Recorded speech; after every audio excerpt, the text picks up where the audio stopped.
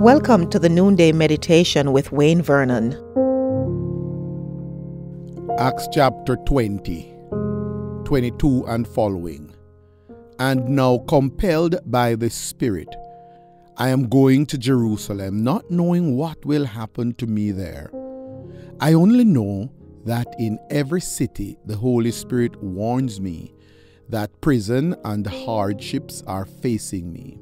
However, I consider my life worth nothing to me, if only I may finish the race and complete the task the Lord Jesus has given me, the task of testifying to the gospel of God's grace.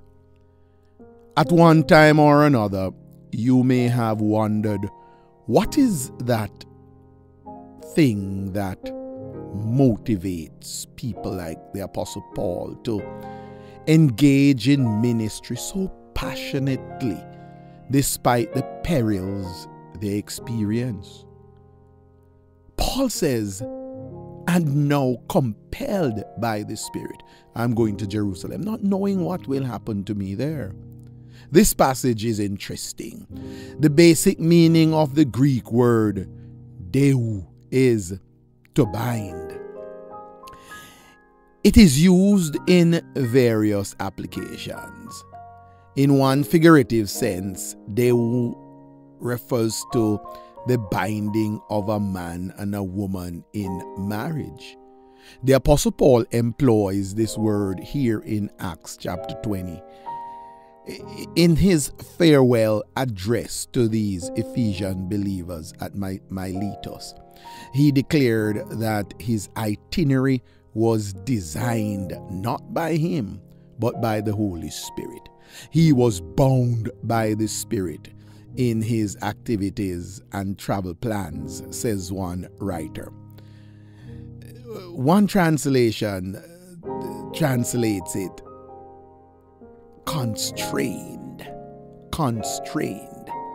The Message version translates it compelled. I feel compelled to go to Jerusalem. Loved ones, it is obvious that the Apostle Paul was being prompted by the Holy Spirit to chart a particular course. His choice of words seems to suggest that he valued the relationship he had with the Holy Spirit and that he was committed to the Holy Spirit's instructions. So he says, compelled by the Spirit, I am going to Jerusalem, not knowing what will happen to me there. Friends, Paul was prepared to venture out on a trip to an area that was impressed upon him by the Holy Spirit. He was not told what to expect. He did not seek to know the details. He has reason to suspect that things may not go smoothly there based on previous experiences. However, he was prepared to go nonetheless.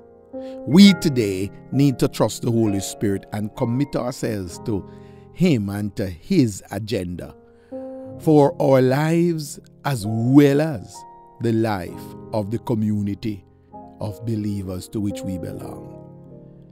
As the Lord of the community, the Holy Spirit alone sets the agenda for ministry and for mission. Like Paul, let us trust Him today and prepare to do as He says and to go where He directs.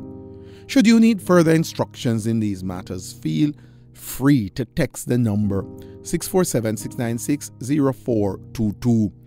And if you desire to surrender your life to the Lord Jesus Christ, please text the word salvation to this number as well. Someone is standing by to support you right now. If you have not yet secured your copy of my book, 6 Practices of Effective Leadership, today is your day to get your copy on Amazon. 6 Practices of Effective Leadership. If you're in Ontario, you could get your copy at the West Toronto Church of God at 1655 Wilson Avenue. And if you're in Jamaica, the Montego Bay, Mandeville, Waltham Park, and Sterling Castle New Testament Churches of God do have copies of the 6 Practices of Effective Leadership.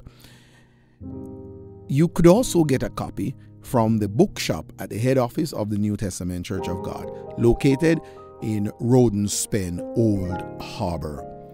We would love to hear from you today how Core Leadership Services may journey with you in your church or local organization to raise up leaders for greater and for future leadership responsibilities.